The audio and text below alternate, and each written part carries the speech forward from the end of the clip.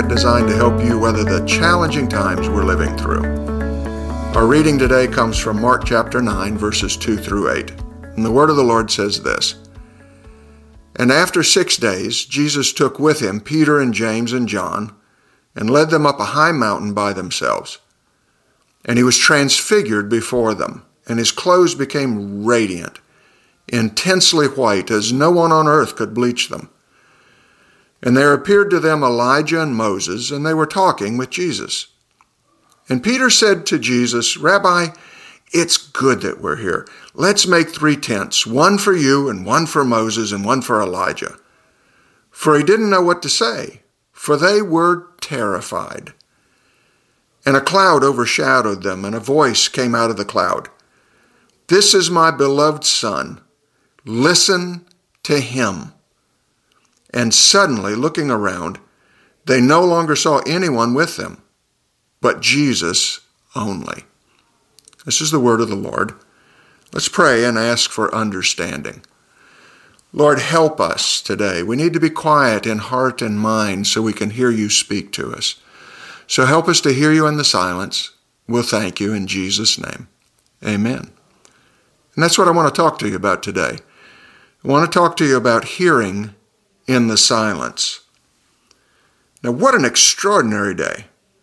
What a day filled with excitement and wonder for Jesus' disciples. Their master had kept his promise. Peter and James and John had been granted a rare privilege.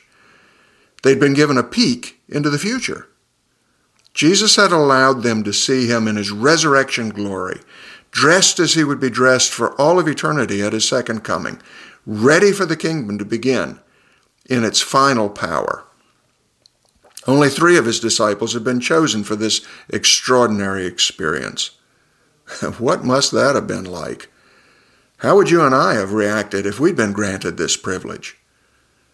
Well, I want to suggest that we'd have reacted pretty much just as Peter and James and John did. They were scared into silence. Well, almost into silence. Jesus had taken them alone to a high mountain, and on that mountain he was transformed. The humble carpenter of his first coming became, just for an instant or two, the resurrected Christ of his second coming, and not alone. Elijah the prophet and Moses the lawgiver appeared with him in this glory. Jesus' face began to shine with the brilliance of the sun. Matthew and Luke tell us this. And Jesus' clothing, Mark says, became radiant, intensely white, as no one on earth could bleach them. We don't have to guess how this transformation affected the disciples. Mark tells us outright, they were terrified. Put yourself in their position. Wouldn't you have been? Jesus suddenly glowing more brightly than the sun and talking with 2 long-departed saints about his exodus, Luke tells us, that he was about to accomplish in Jerusalem. Well, that's enough to bring anybody into stunned silence, knee-knocking stunned silence, except for Peter. Peter began to chatter without really knowing what he was saying. Now, don't be too hard on Brother Peter. We've all probably had moments like this when our mouths started moving before we engaged the gearbox of our mind, haven't we? And then a cloud covered them, and a voice spoke to them out of the cloud. This is my beloved Son. Listen to him. And then the silence. And suddenly, looking around, they no longer saw anyone with them but Jesus only, our text tells us.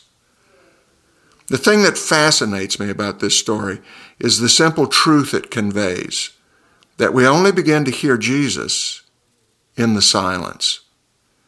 When our own noisy thoughts and words have been silenced, then and only then can we begin to discover that we're alone with Jesus and that Jesus is all we need. Isn't it a shame that God wants to reveal his Son Jesus to us, but sometimes he can't get a word in edgewise? We're so busy chattering on about the sickness in the world around us, or the frightening nature of our daily schedule, or the latest outrage that we've just seen on the news. We're so busy chattering on that we can't quiet our hearts and minds long enough for God to reveal the wonders of His Son to us. Are you too busy to sit quietly and listen to God tell you about Jesus today?